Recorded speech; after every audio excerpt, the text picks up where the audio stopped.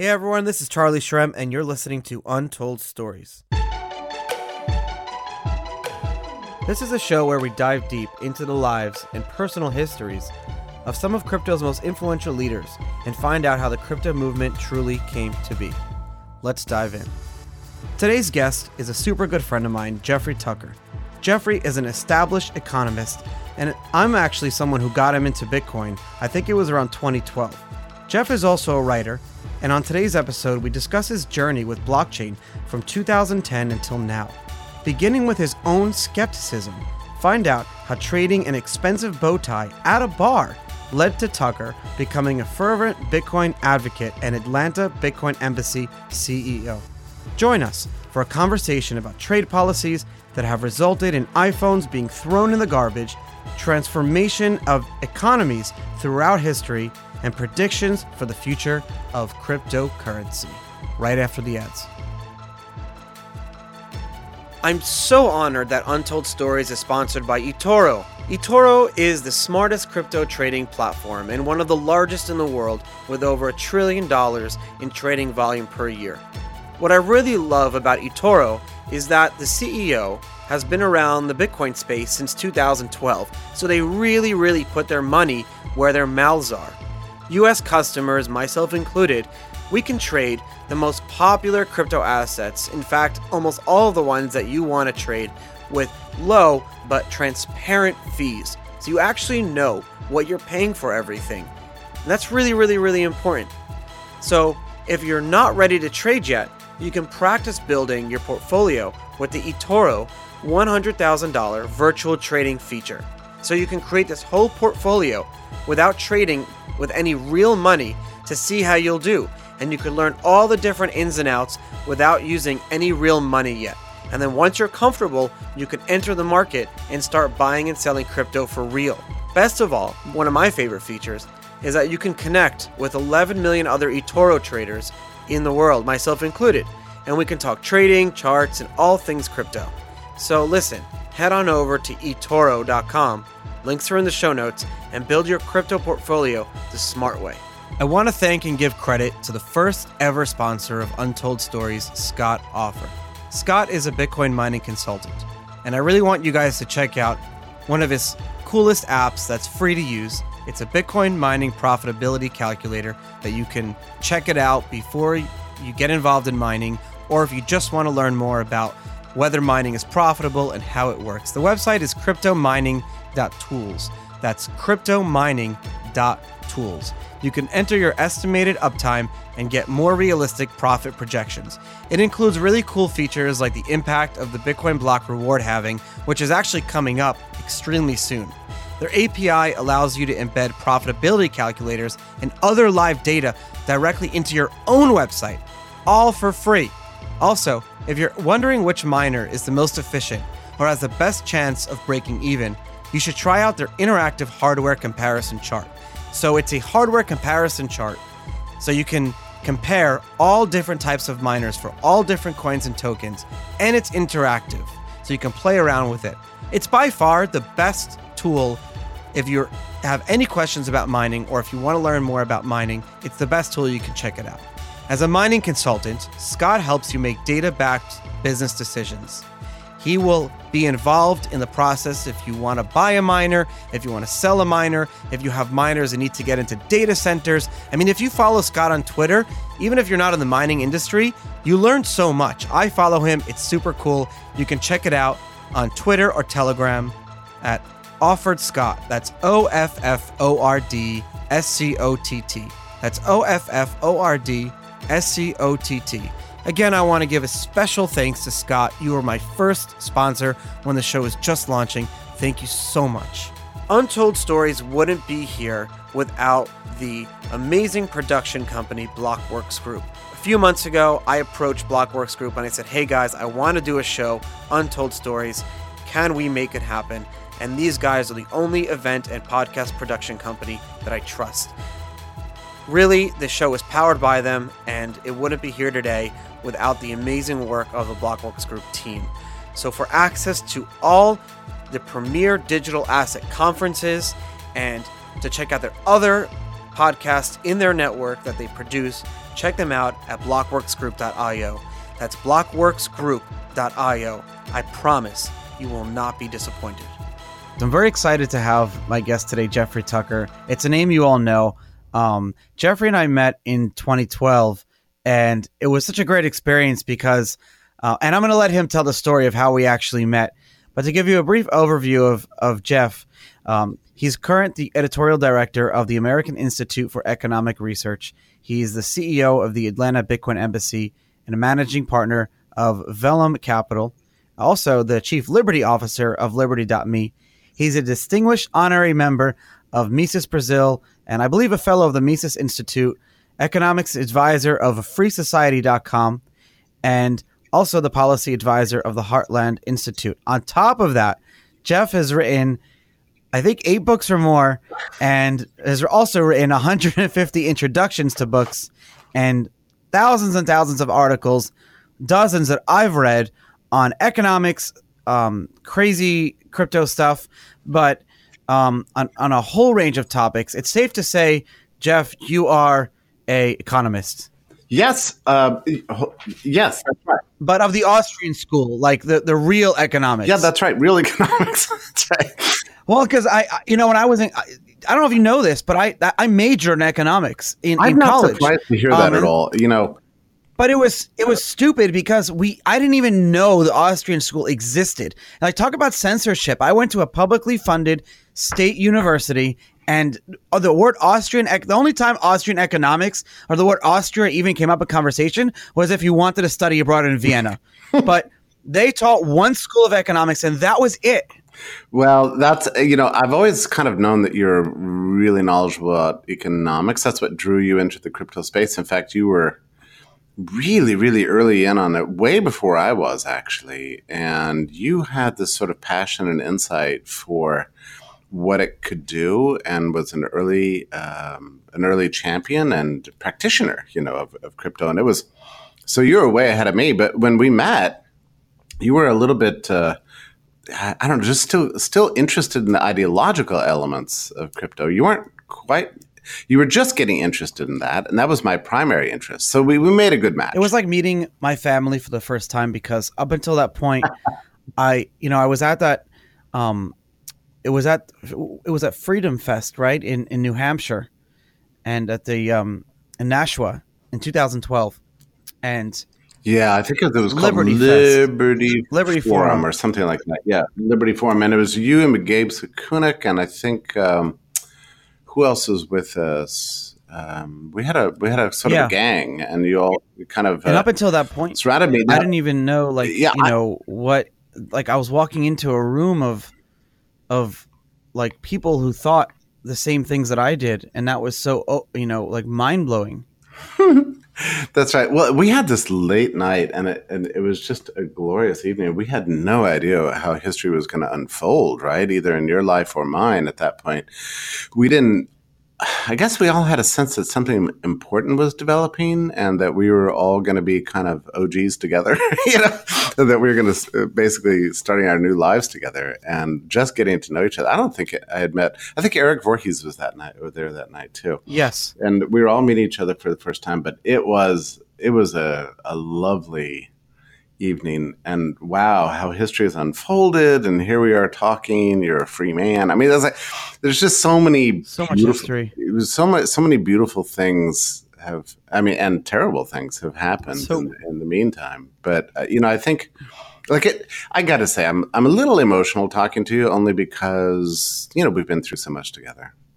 That is true, and it all started that night at a bar when you introduced me.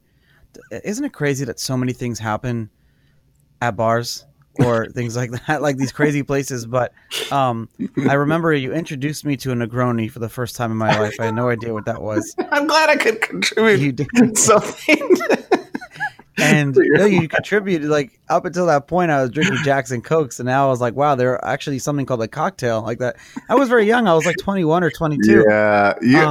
It's just interesting because you were sort of wildly wise beyond your years, even then. and you have, very obviously brilliant. You're very quick on your feet and quick thinker, and the way you sort of absorb information and process it in your brain was obvious to me that night, because you were just discovering, the libertarian implications of this. That's the thing. I was really discovering that. Like, I never put really two and two together up until that event. And I'll never forget, like, you have details of certain things in your like 10, 20 years ago that you remember even what you were wearing that day. And that was one of those events. Like, I remember such specific things. And I remember Gabe and I, but mostly Gabe, walking up to you and getting you to download a Bitcoin wallet. And I could see your mind was blown. But the question I want to ask you, Jeff, is, and I don't know, I feel like up until that point, until you started like tangibly using it, you may have been a little bit of a Bitcoin skeptic. I want to know why. Tell me why. Yeah. Let's just kind of go back in time here just slightly, because, I had been very well, I don't want to say enthusiastic. I've been curious about this idea of creating some alternative to national monies. And I had followed these attempts since really the mid 1990s. Okay, so you were more jaded. Yeah, there was a Liberty Dollar, then there was eGold, and there was, I don't know, but there's all these things that people kept trying it, and after a while, I began to think. So here's what's interesting, Charlie. It's that instead of concluding that these previous attempts were flawed and needed to be fixed, I concluded that it just wasn't possible. Wow. I thought, well, the dollar's money, and the internet is a space of infinite reproducibility. So it'll be impossible to ever make a money that's not hackable and that somebody can't duplicate. And so therefore a crucial consideration of money, that namely that it has to have an unhackable scarcity about it, was not achievable in the digital realm. So I wrote it off. So in September of 2010, I started getting messages from people about Bitcoin, that it was this great thing. And you can imagine, like, the name Bitcoin itself just seemed to me kind of slightly goofy. And and I read the white paper, but, very quickly, it just seemed like gibberish to me, and, just another silly attempt. So I think in 2011 was my first writings on the topic. It's just a short blog post, and I just said, nah, this stuff's not going anywhere.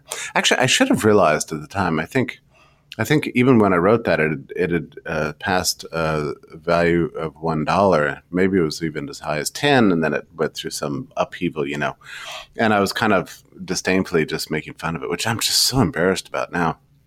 But then I started getting more interested in it throughout. Well, I got this message in 2010. I wrote the guy recently. He was a graduate student at MIT at the time. I wrote him back and I asked him what he was doing with his life, and we kind of reminisced about this.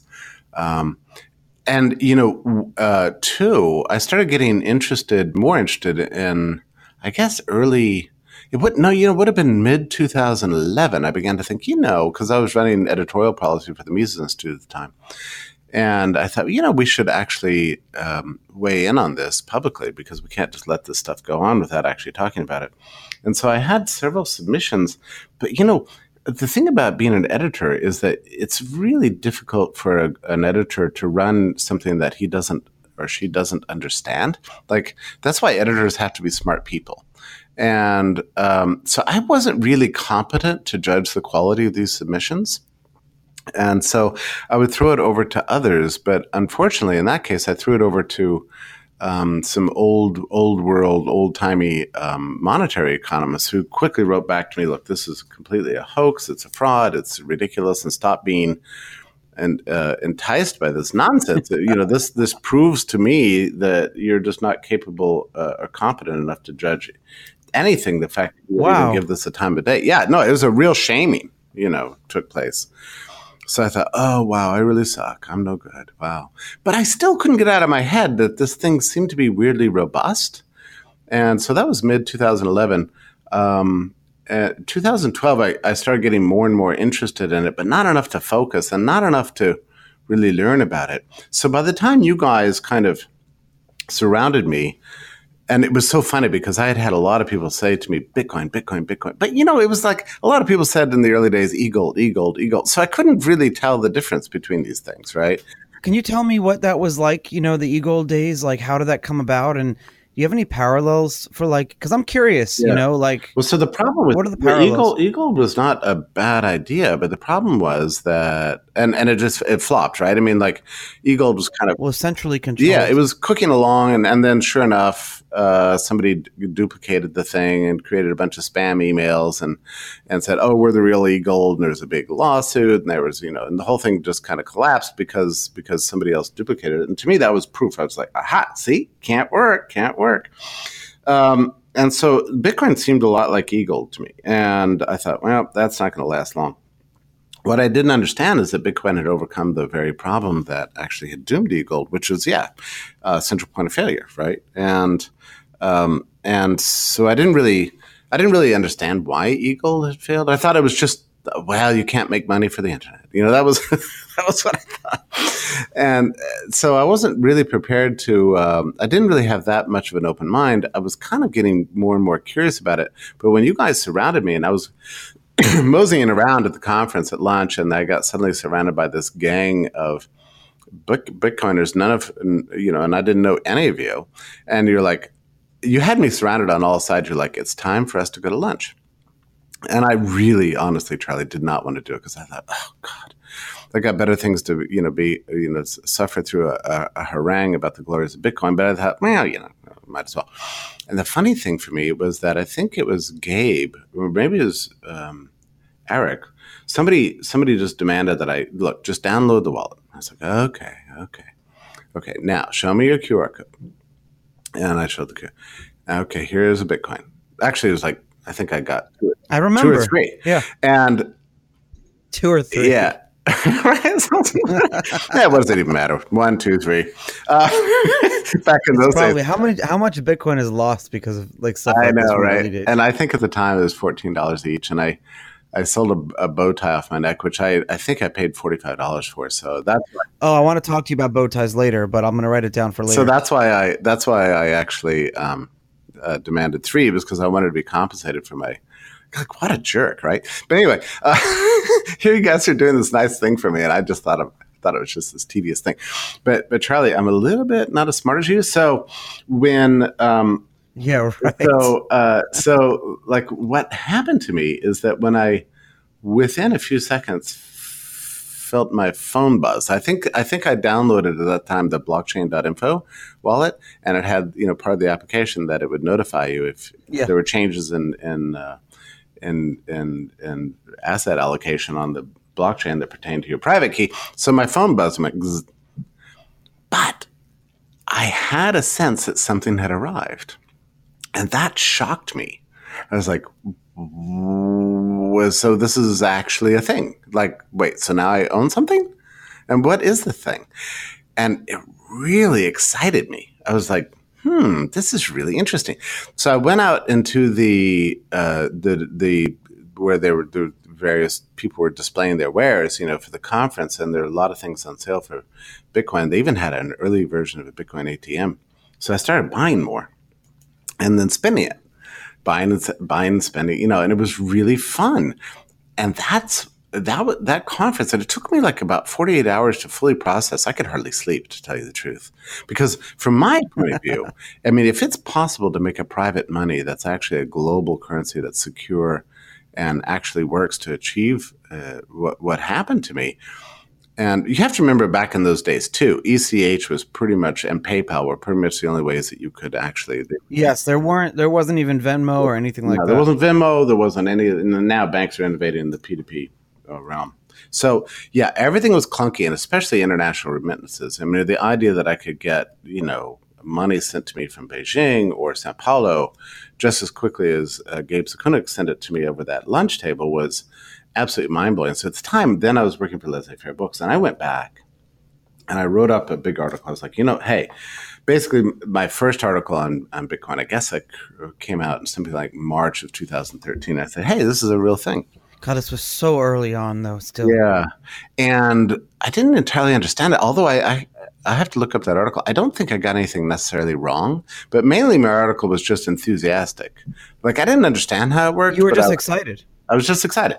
So wow, and Charlie, that was the moment when my life changed. So I want to ask you. I want to ask you a question, and that was the moment that your life changed, and I want to go from there to what you did.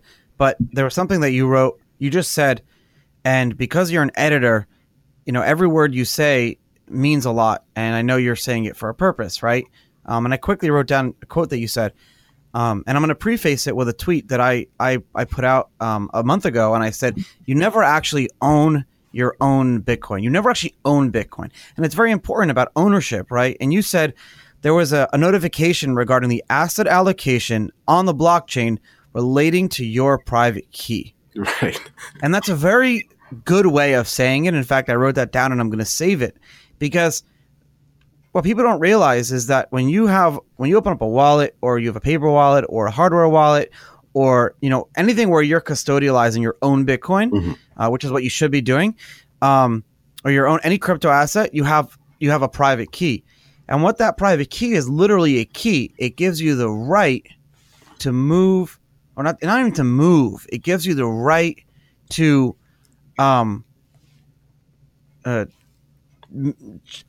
change outputs on, or move outputs from one. I'm not even going to say account, from one private key to another private key on this thing called the blockchain. That's right. And so the question I ask you is that ownership? Because the word ownership has a lot of legal and liberty-oriented ramifications. I think it's, yeah, you're right. I think that's a difficult term to use. And really what we're talking about is the technology for documenting the right of control.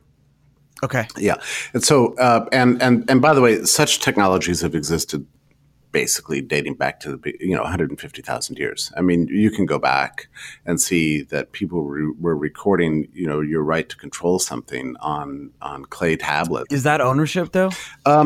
Well, like you say, I don't mind the word ownership, but that's also a kind of a complicated thing. Sometimes I think ownership is better just described as the exclusive right of controlling something. To do something with it. If you want to call that ownership, I don't know. I think it's a decent metaphor.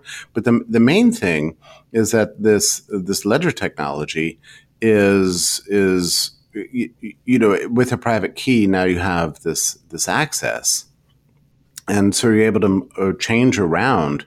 You're able to acquire the ability to control some portion of this math, or relinquish that control. So, and that's really, I think, technically what we're talking about.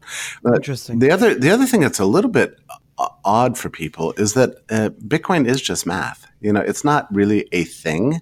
We try to represent it physically because our sort of lizard brains can't think of anything else. But it actually is not a physical thing. I mean, of course, you can print it out or whatever, but it's still a code. I mean, it really is just an asset allocation on a distributed ledger. That's it. And that's the best thing. Yeah. That's what you want. And tied to your ability to manage it, essentially. But what's also there's a lot of things. The other problem with the word ownership here is that, and even the word right is a little bit complicated, because actually we think of rights as being enforceable, but your ability to control this allocation on the blockchain is not, I would say, enforceable. On a normal basis. And it's a little alarming to realize this, actually, because I remember it was a couple of years ago, it's just last year maybe, I was giving out some little tiny micropayments in Bitcoin to a crowd of people one by one, and also trying to carry on conversations at the same time. And I had, I guess, $2 listed in my phone, and I was going to send it to somebody. Right before I click send, I had something went off in my brain that I was like, I wonder if I'm doing something wrong. And I happened to look down at my phone, and sure enough, I had put 3 zeros accidentally. No. So I was about to move $2,000, and I pushed, instead of swiping right, I swiped left, and I felt this rush of terror that went through me. Yeah, there's a scary factor. Yeah. How many of us have almost done that? And here's the thing: there's no chargebacks, right? Since it's really a peer-to-peer change in allocations. That's finally settled as soon as it's confirmed. So the only way I would have been able to get my money back is just to say to the person, listen, you and I don't really know each other that well, but it would be really, really sweet of you if you would undertake the following operation on your phone. Hey, so that reminds me of something interesting because so go back to 2013 and I'm like you said, I'm crazy evangelizing and I'm going up to everyone and I'm, publicly challenging, Paul Krugman to debates about Bitcoin and economics. And, I'm just being completely abrasive about it. And I had an answer to everything. Anything you could say negative about Bitcoin, I had an answer. And I remember walking into a VC fund and you could be your own bank and all this stuff and take control of your money and your finances and your freedom. You know what he said to me, and I had no response to at the time? He said, Charlie, I don't want to be my own bank. That's a scary thought. Yeah. I don't want to. I don't want to. So that is a fascinating thing. I probably, like you in the early days, assumed that maybe one of the great merit. There's many merits to Bitcoin, but one of the great things was this unmediated peer-to-peer transactions, that we were going to get rid of financial intermediaries. And I wrote countless articles about this topic.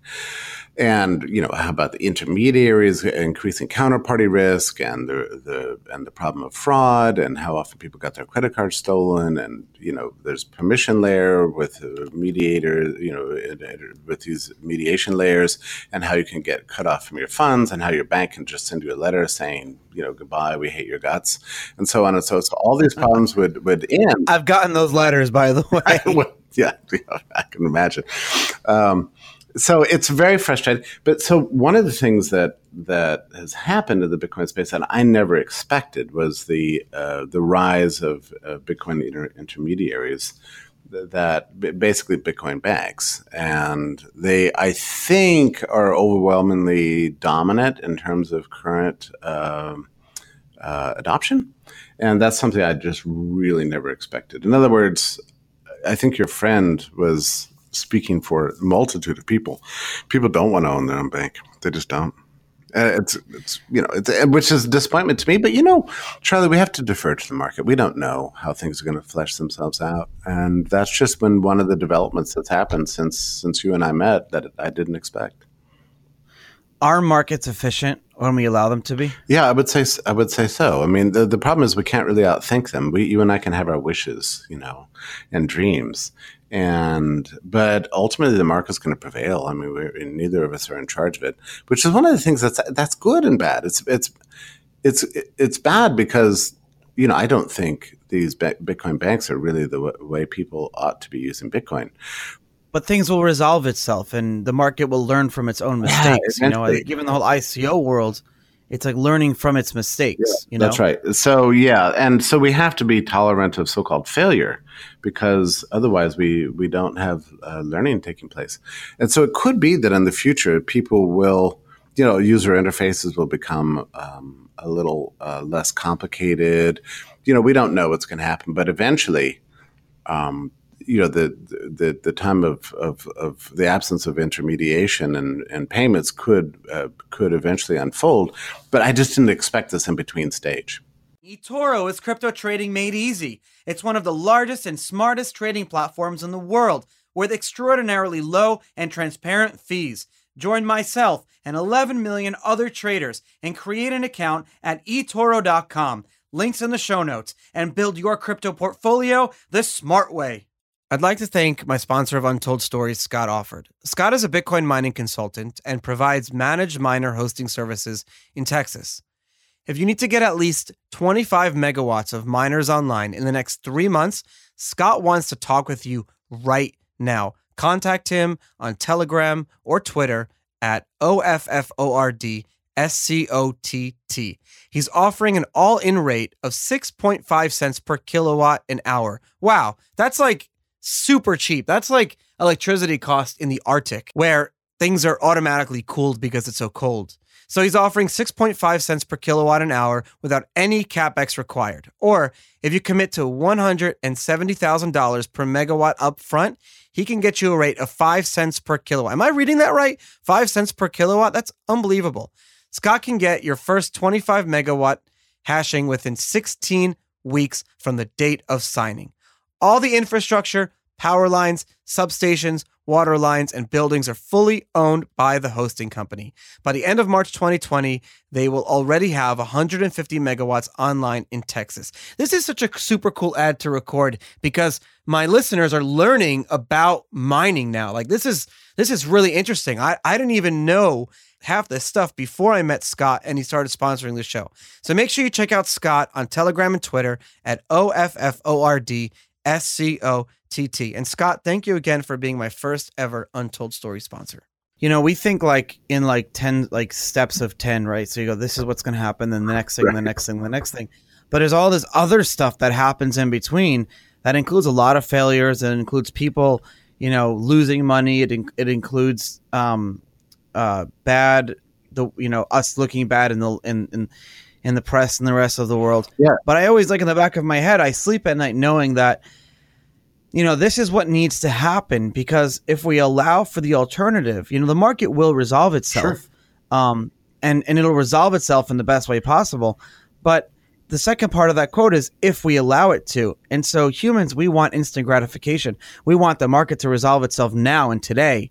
But these things take time. Oh, they do. And so They do. And because we want instant gratification, we allow governments and we allow major corporations to manipulate and to say to us, we know what's best. So let us pretend we are more efficient than the market. It's a very tricky problem. I'll tell you something else I didn't expect is that, and I don't think this has been widely recognized, that the existence of Bitcoin was a complete shock to the payments industry and to monetary economists and finance in general. And after they got over the shock, they started to learn from it.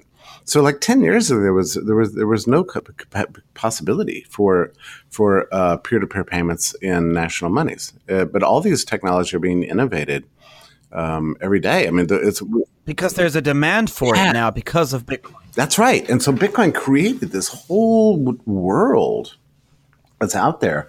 And banks themselves have figured out how to do peer-to-peer payments. And that wasn't true 10 years ago. And I don't know if you're following this, but there's a gigantic battle right now between the Federal Reserve and the large banks over this peer-to-peer payment technology. That even though wait, so which one? The Fed Now one? Yeah, the one that the Fed is battling major banks in a huge struggle over these technologies. What the Fed is trying to do is come up with its own peer-to-peer payment system, which they claim is going to be, I heard about that. Is going to be deliverable in 2024, I think. It's like because of course it takes another 5 years. It's like the most ridiculous bureaucracy. Meanwhile, there's an operational technology right now for peer-to-peer payments. And so the Fed is trying to basically shove these guys out of the equation, and whether they use they're going to use all the weight of the Federal Reserve to do it. I mean, it's actually really, really wicked. But that's a different struggle on a different level. I mean, it's and I think in this case, you and I should actually cheer for the banks over the Fed, because they're already kind of coming up with these peer-to-peer payments. And the truth is, and since we both know this, that Bitcoin didn't really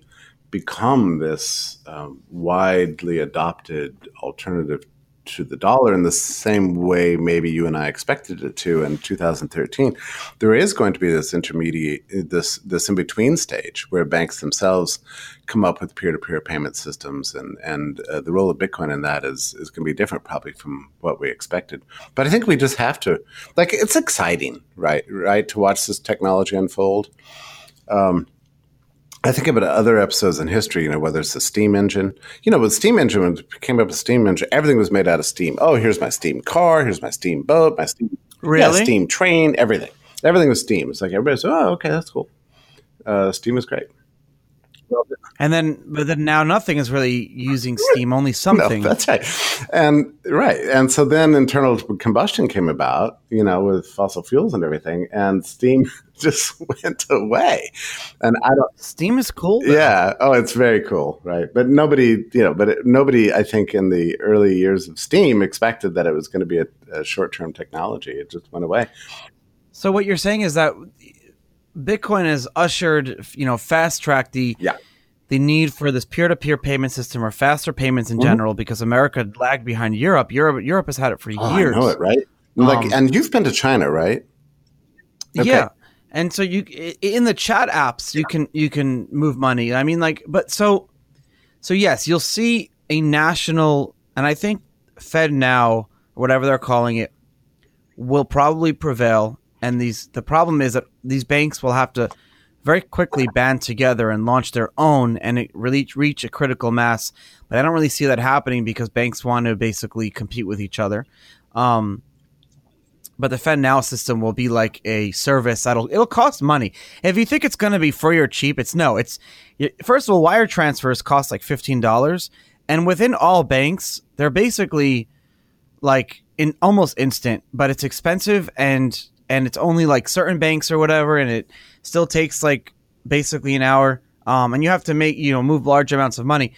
But FedNow won't work internationally, so you're going to see with the trade wars that are happening now, and what we're in with China is basically a Cold War. Yeah. It's bad. I mean, I was reading about it's overwhelming federal policy, this whole anti-China thing. I mean, this is one of the reasons Trump wants to buy Greenland, for example. I want to talk about that after, but really quickly. But before we talk about Greenland, the question I had was, or the statement I was going to make, and I want to know if you agree or disagree, was that I think what we'll see is over the next few years, I think we'll see global infrastructure for payments and trade breakdown. And I don't want it to, but I think this, the past 10 years, and I don't know who to give credit to, whether it was like Obama or whatever, but there was a very push for globalization, and this was before a lot of the immigration issues that you see, and people are all nationalistic, which I don't like. But before that, there was this big push for globalization, and that's when I was kind of getting into the economy myself. That's when I was getting, and it was great to know that I could do business without hindrance with China, with Russia, with South America, with anyone. And that was great for a while, but now I see those barriers breaking down. Oh, for sure. And things like Brexit and all that stuff. And I really don't want to see that happen. Tragic. That's very insightful. And just remember that China only joined the WTO in 2004, I think. So in a way, the experiment in globalization lasted 15 years, and I agree with you, it's now collapsing. But actually, it's this really significant change, because after World War II, 1948 with the General Agreement on Tariffs and Trade, that was a huge hinge of history moment, because we reversed this long pattern dating back, 500 years or whatever, towards tariffs and national management of economic systems and barriers between trade. After 1948, a whole generation of people, Cordell Hull, especially at the U.S. State Department. Can you imagine, good guys at the State Department? I mean, it's almost hard to imagine. But there were a cell of about 6 guys at the State Department that really believed in free trade. Why? Because they thought it was going to make us prosperous, and they thought it was going to bring us peace. So they really worked on this. They had planned to do this, by the way, in the 20s, after World War I, because they were convinced the breakdown of trade led to a war, this horrible, ghastly war, World War I. So, but then the Great Depression happened, and sure enough, all the protectionists won again. We got the 1930, tariffs, Smoot-Hawley tariffs. By 1934, the move was on to kind of free up trade, but then World War II started. So after World War II, these guys were like, nope, gotta have free trade. And because they grew up in the war-ravaged world, and so they saw 2 wars, right? And depression, they're like, God, the best way we can protect humanity from the ravages of war and depression is through free trade. And in pushing this, they had to overcome, of all people, John Maynard Keynes, who at the time was arguing for nationalism. He was kind of a fascist. Really? Yeah, he was terrible on this issue. I mean, he didn't believe in free trade at all. So he lost that battle. So that battle of 1948 was glorious, and then sure enough, tariffs started to go down, and the world began to get more and more prosperous and more globalized. And it was beautiful, and by the mid 1990s, the proportion of global GDP that was attributable to imports and exports exceeded 50%, and then got all the way up to 60%, and people started getting more and more prosperous. So why was the recovery after World War II so much quicker for countries like France, Germany, who are powerhouses economically today, different from the recovery post World War I, which was so bad it led to World War II? Yeah, well, a lot of it had to do with the Treaty of Versailles, which introduced massive amounts of confusion. People didn't know what the borders of the new states were going to be. There were huge debts piled up, and the victors that were demanding vast payments from Germany, sowing all sorts of seeds of resentment, and it was a tremendously unstable situation. We had a few good years there. Where things seemed to like they could get on track, but then, of course, when the stock market crash happened, the whole world panicked all over again. And it's like, and so 1930 happened with the Smoot-Hawley tariff, which was really high, but didn't have. What's that? Well, it was a U.S. Congress said. The U.S. Congress said, "Oh no, there's a Great Depression. What should we do? Oh, let's introduce huge taxes on Americans if they buy foreign products." Great idea. Yeah. And so it just massively deepened the depression. It was awful experiment, and the years went by. FDR, of all people, began to reverse that policy with a new free trade agreement between the U.S. and Canada in 1934, and gradually started pushing. But then the whole world was distracted by World War II. So this whole generation was like, you know what? Once this war ends, and these guys were working from early 1940s, in the middle of the war, to make sure that they had the intellectual and political infrastructure to bring about free trade. So they were absolutely determined to accept no compromise. So GATT came about, and then gradually involved more and more countries and more peace. And then finally, and you know what's great about that, Charlie? So I've been thinking a lot about these years because I'm just captivated by this. But what happened was the U.S. and Europe and all the countries of the GATT were becoming so prosperous, and so much innovation was taking place, with televisions and mass consumer goods, and housing got better, and we began to trade raw materials from across it. Everything was getting better and better and better. And the countries that were not part of GATT, namely, the Soviet Union and Eastern Bloc, all the socialist countries that had been bragging for decades that they were going to beat capitalism with their weird zany system, it became very obvious that they flopped, and that was because of free trade. So that's ultimately what won the Cold War. People think it was the arms race. It wasn't. It was free trade that won the Cold War, because at some point it was like, wait, why is the West so ridiculously prosperous? And then China eventually came around at the end of the Cold War. China had already begun its reforms in the mid 1980s, but then it just went full steam on. And then by 2004, China was part of the WTO. And I thought, like a lot of naive people, that we had finally reached a global equilibrium. It's like, okay, now we understand trade's a good thing. We have world monetaries. We're going to have a world system of trade. And I thought Bitcoin was going to lead to this world digital money. And then just out of nowhere, it's just the most incredible thing. Like, it was just blindsided me.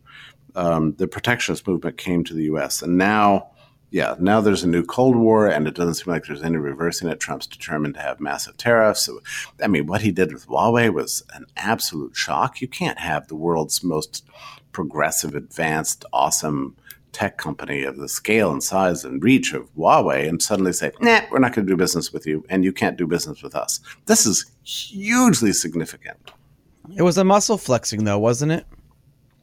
Of the worst sort, yeah. It was just outrageous and coercive, and they actually arrested the CFO of Huawei in Canada. What are you doing? So this has been enormously sad. I'm sad about it because I think the U.S. should be a country that celebrates China's prosperity. And like all these guys in China that are leading this new enterprising prosperity they've got there admire America. They love American entrepreneurs. And even the founder of Huawei wrote a book about it, was inspired by it. I feel like slowly China was warming up to the idea of, you have to look at things on a relative scale. Like, and I don't know the answers, but if you look at like human rights issues in China and moving towards capitalism and moving towards freedom, and I don't know the answer, but I feel like if you look at a chart of what it was like with those three metrics 10, 20 years ago versus what it is like now, I feel like it's getting better. Am I wrong about that? No, you're right. I mean, everything was gradually liberalizing. I mean, like, I'll tell you a quick story. I was interviewed one time on China television about the Chinese equivalent of enterprise zones, which is like taking a whole area of the country and opening it up to foreign investment and even casinos. And that concept was unfathomable even 15 years ago. Unbelievable. So I get on television. They said, okay, you're going to speak in a little bit, but first, because it's China, we have to have this Communist Party official on. Oh, I want to hear about this. And I was like, oh, brother, okay, go ahead. So the guy gets on television and says, well, we need this enterprise zone because we've discovered that communism with Chinese characteristics means you can't have regulations that inhibit enterprise. We need people to have the freedom to make contracts and innovate as they see fit without dictation from above. And it needs to be absolutely open to foreign investment of any sort. And that was coming from China? Yeah. So this Communist Party official is saying this. He goes, and so this is what communism with Chinese characteristics looks like. It means that the market, supply and demand, profits, secure ownership and contract rights, and openness of trade is the way forward. And so I'm just stunned. Was he quoting Mises or something? Or like what I just said to you is like basically what he said. So they said, Jeffrey, how would you respond to that? And I said, I wouldn't. So my feeling is that what this communist said is exactly right. Oh my God. That's insane. But now not anymore. Like, okay, so I bet you if that same thing happened today, what would that official say? There's so much resentment right now in China towards the U.S. because they feel betrayed. And it's like a patriotic thing to do in China to get rid of your iPhone. And iPhone sales in China really collapsed. Yeah, they're completely collapsed. Everybody wants to buy Huawei now. So this has all happened. So it had like the Barbra Streisand effect, basically. Yeah. So this has all happened in like 18 months. iPhone was the phone to have as a way of kind of showing in China that you're progressive and that you love capitalism. So they love their iPhones. And then all this happened with Trump. And now nobody wants an iPhone. Everybody's rallying around Huawei. And there's a lot of resentment, a lot of sense of sadness and confusion. Not only on the part of the Chinese trade negotiators, but on the part of the average Chinese person. They still love Americans, but the U.S. they feel like they've been stabbed in the back. Really, it's really tragic. Switching gears, Andrew Yang, universal basic income or his freedom dividend. Mm-hmm. I've read about how he thinks he will pay for it. It seems like a lot of his stances are. A lot of his, what he wants to do is libertarian. It's probably the closest thing we've had to a decent libertarian candidate. Do you think that's feasible? His freedom dividend, and what is your world think of him? Well, precisely what I just said. Everybody's sympathetic with the idea and appreciates his thinking here. The problem with the proposal is that the easy part is starting a new program.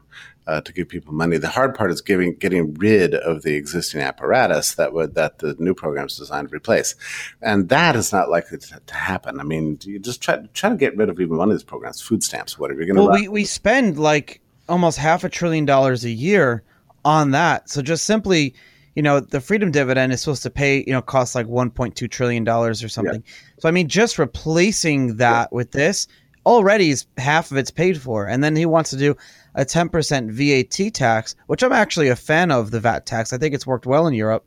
I'm a fan of no taxes, but if you're lowering corporate income taxes and personal income taxes and you're introducing a consumption tax, mean, doesn't that fit into the libertarian world a lot? Well, it would in a perfect system in which you could actually got an existing regime and replace it with something that you've created on paper. The problem is that politics is a lot messier than that. And my fear of all these kind of proposals is that you're going to get a new program for redistribution, a new tax, and nothing's going to happen to the existing programs. And that would be on net bad. And I think that and there's in a sense that he rhetorically jumped the shark in the last debate where he said, "Vote for me, I'll give you $1,000, a month." And that kind of rubbed a lot of people the wrong way. So, in other words, I think the idea is interesting to consider in a kind of a on paper, but I think in reality, it's just going to run into all the usual political problems you're going to have. Really? Yeah, I just don't see how it's even going to happen. Like, let's just take one program. Because the whole proposal is contingent upon displacing the existing system. So part of the existing system is food stamps. And welfare and stuff like that. Yeah, there's a million of them, but like one of them is just food stamps. Well, food stamps, people think it's a program for the poor. Actually, it's a massive agricultural subsidy. The entire program is administrated by the Department of Agriculture.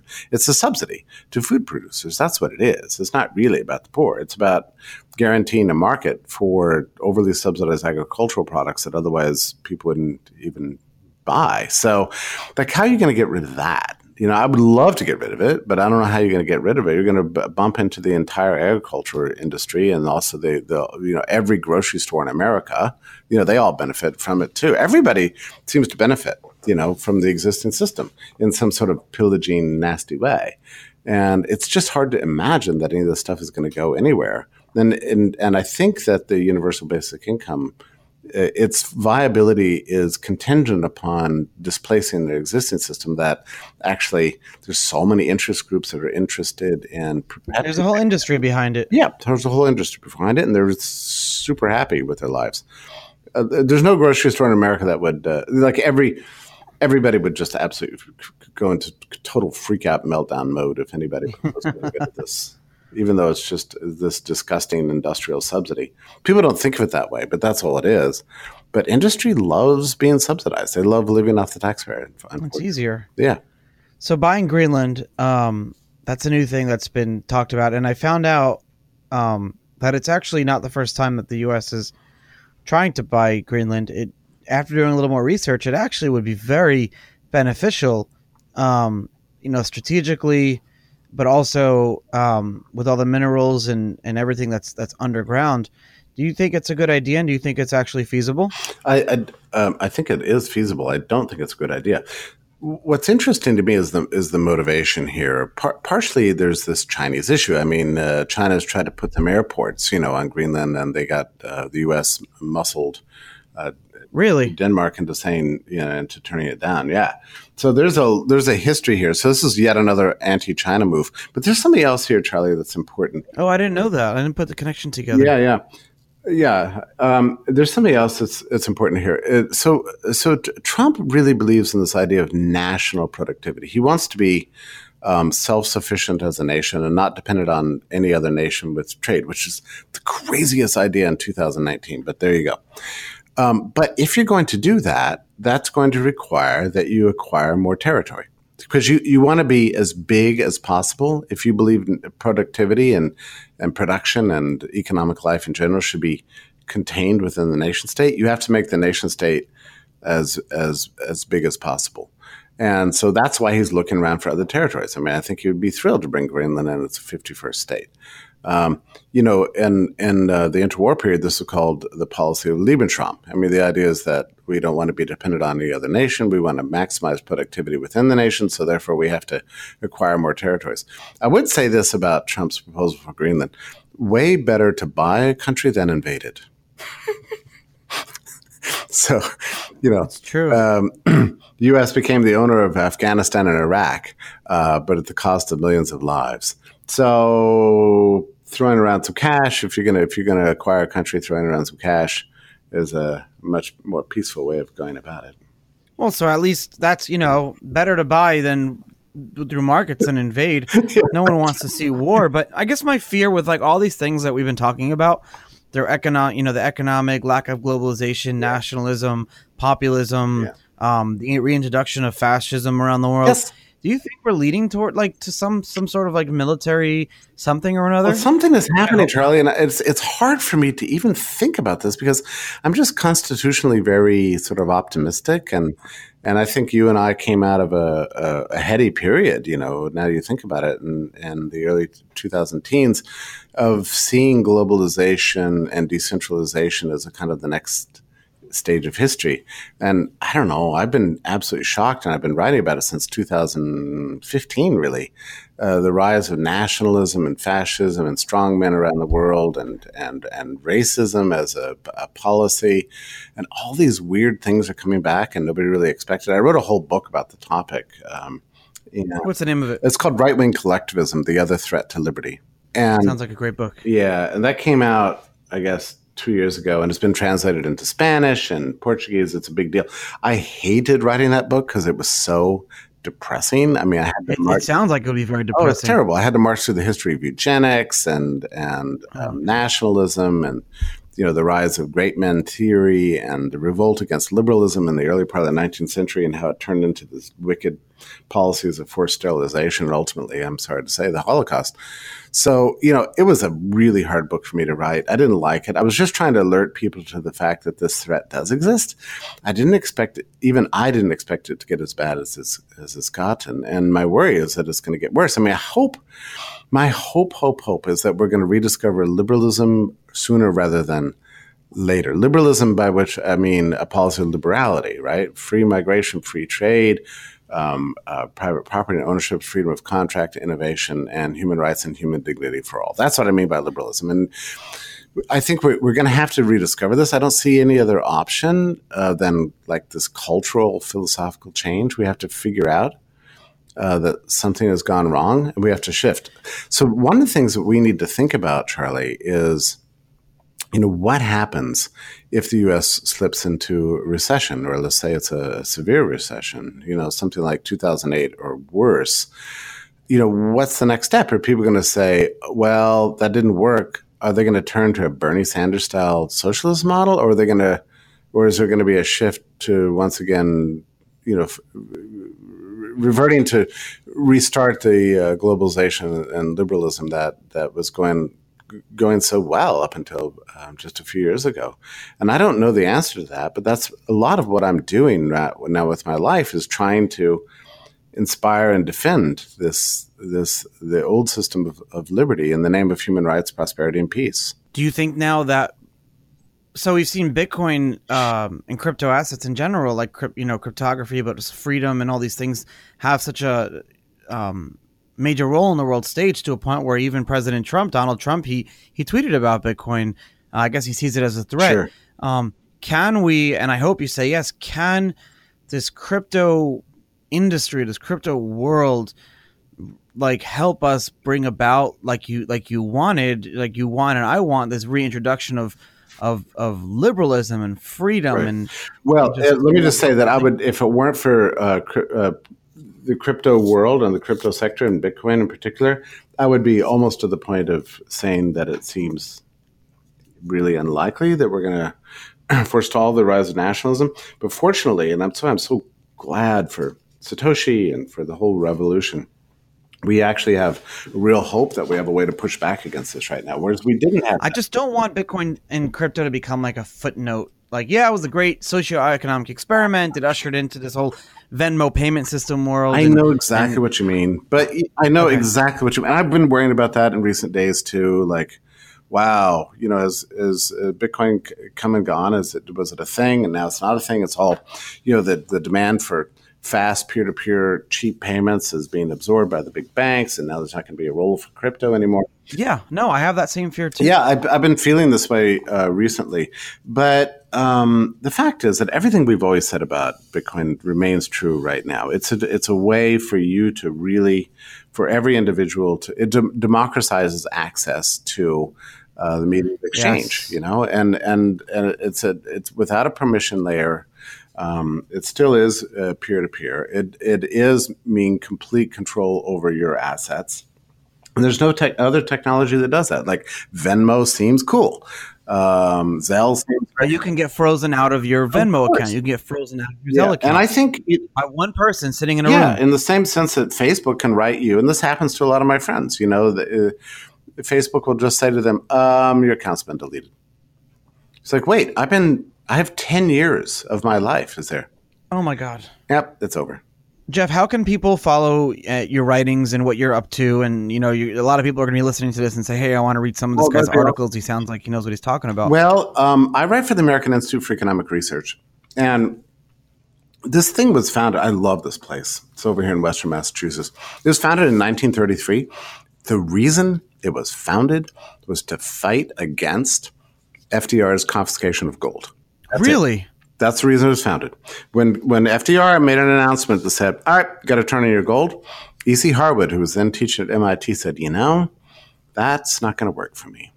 And he started this institute to research, understand, and promote understanding of money, finance, privacy, personal liberty in the world. Well, hey, Jeff, when that happened, when FDR said that, were there prevailing minds that were for it? And how were they rationalizing it? Like what? Well, so here's what was interesting about that. I mean, the answer is basically no. It was a haphazard power grab because it wasn't just they shut the banks. It wasn't just that he demanded everybody turn in their gold. He actually devalued the dollar, and the ostensible reason was to kick the economy, give it a kick forward. But that's not a good way to do it. I mean, it was a very bad idea. There was virtually no economist in the United States that was for it. And even his closest advisors admitted that the policy was haphazard, made up on the spot, completely pointless and useless, and it didn't work. But E.C. Harwood was pretty much alone in setting out saying, you know what I need to do? I need to fight this with all my might. And 2 times before World War II, the government actually sent notices to the American Institute for Economic Research shutting us down, saying you cannot speak, you cannot write, you cannot publish. E.C. Harwood basically just threw these notes in the trash and just kept doing it. And, it was really something. It was just absolutely defied the government. So I'm just really honored to be here because of this deep history, which, of course, I wasn't around for, you weren't around for, but still, this actually happened.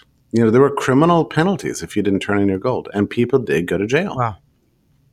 Amazing. Jeff, so and there you go, right? I mean, that's why cryptocurrency, crypto assets, Bitcoin are so important. Wonderful. Yeah, because I love gold. You love gold. We love the gold standard. It's a way better system than the fiat money standard. The problem is that at any point, and we saw this in history, the government could just issue a proclamation saying, give up your gold. And now you've got a real problem. So there is a central point of failure because of the physicality and the non-distributed nature of gold ownership. But on the blockchain, with a distributed ledger that keeps careful documentation of your right to control your assets through a decentralized mechanism, you're not in danger of that same level of confiscation. Of course, they can harass us, they can do terrible things to us, and you of all people know that. But in the end, they can't tear the whole system down. But they were able to destroy the gold standard. I don't think they'll be able to destroy a crypto standard. From your mouth to whatever God you believe, listening to ears, you know what I mean? Our listeners can follow you at Jeffrey A. Tucker on Twitter, and it seems like that's where you post a lot of your articles, which is great, and it's spelled exactly the way it sounds. Yeah. Thank you so much for taking the time this morning. Charlie, it's so good to reconnect with you. These are good times, and I adore you, admire you. I'm just so proud to be a colleague, and thank you. More prouder to be a friend. I cannot have said it better myself. Thank you again so much, and I hope to see you soon. Thank you again for listening to such an amazing episode of Untold Stories, and thank you for listening to hear more about my sponsors, including Scott Offord. Scott is a broker of ASIC mining gear, and he provides large-scale, managed miner hosting services. Basically, he helps you with buying and selling your miners, or getting your miners up and hashing. Scott is on the board of directors for the nonprofit organization called Blockchain and Crypto Mining Association, or the BCMA. They provide networking opportunities and ongoing education for professionals and hobby miners alike. Scott and the BCMA will be sponsoring the Mining Disrupt Conference in Miami in July 2020. That actually sounds like something I should go to because I live only a few hours away. It's an event like no other, created by miners for miners. I'm not a miner, but maybe I still will go check it out. All the mining equipment manufacturers and solution providers will be exhibiting there like they were last year. The networking opportunities are phenomenal. To learn more about Blockchain and Crypto Mining Association or the Mining Disrupt Conference, contact Scott on Telegram or Twitter at OFFORDSCOTT. That's OFFORDSCOTT. New episodes go live every Tuesday at 7 a.m. EST. Links to our Apple and Spotify channels are in the show notes. You can also follow me on Twitter, Charlie Shrem, to continue the conversation. See you next week.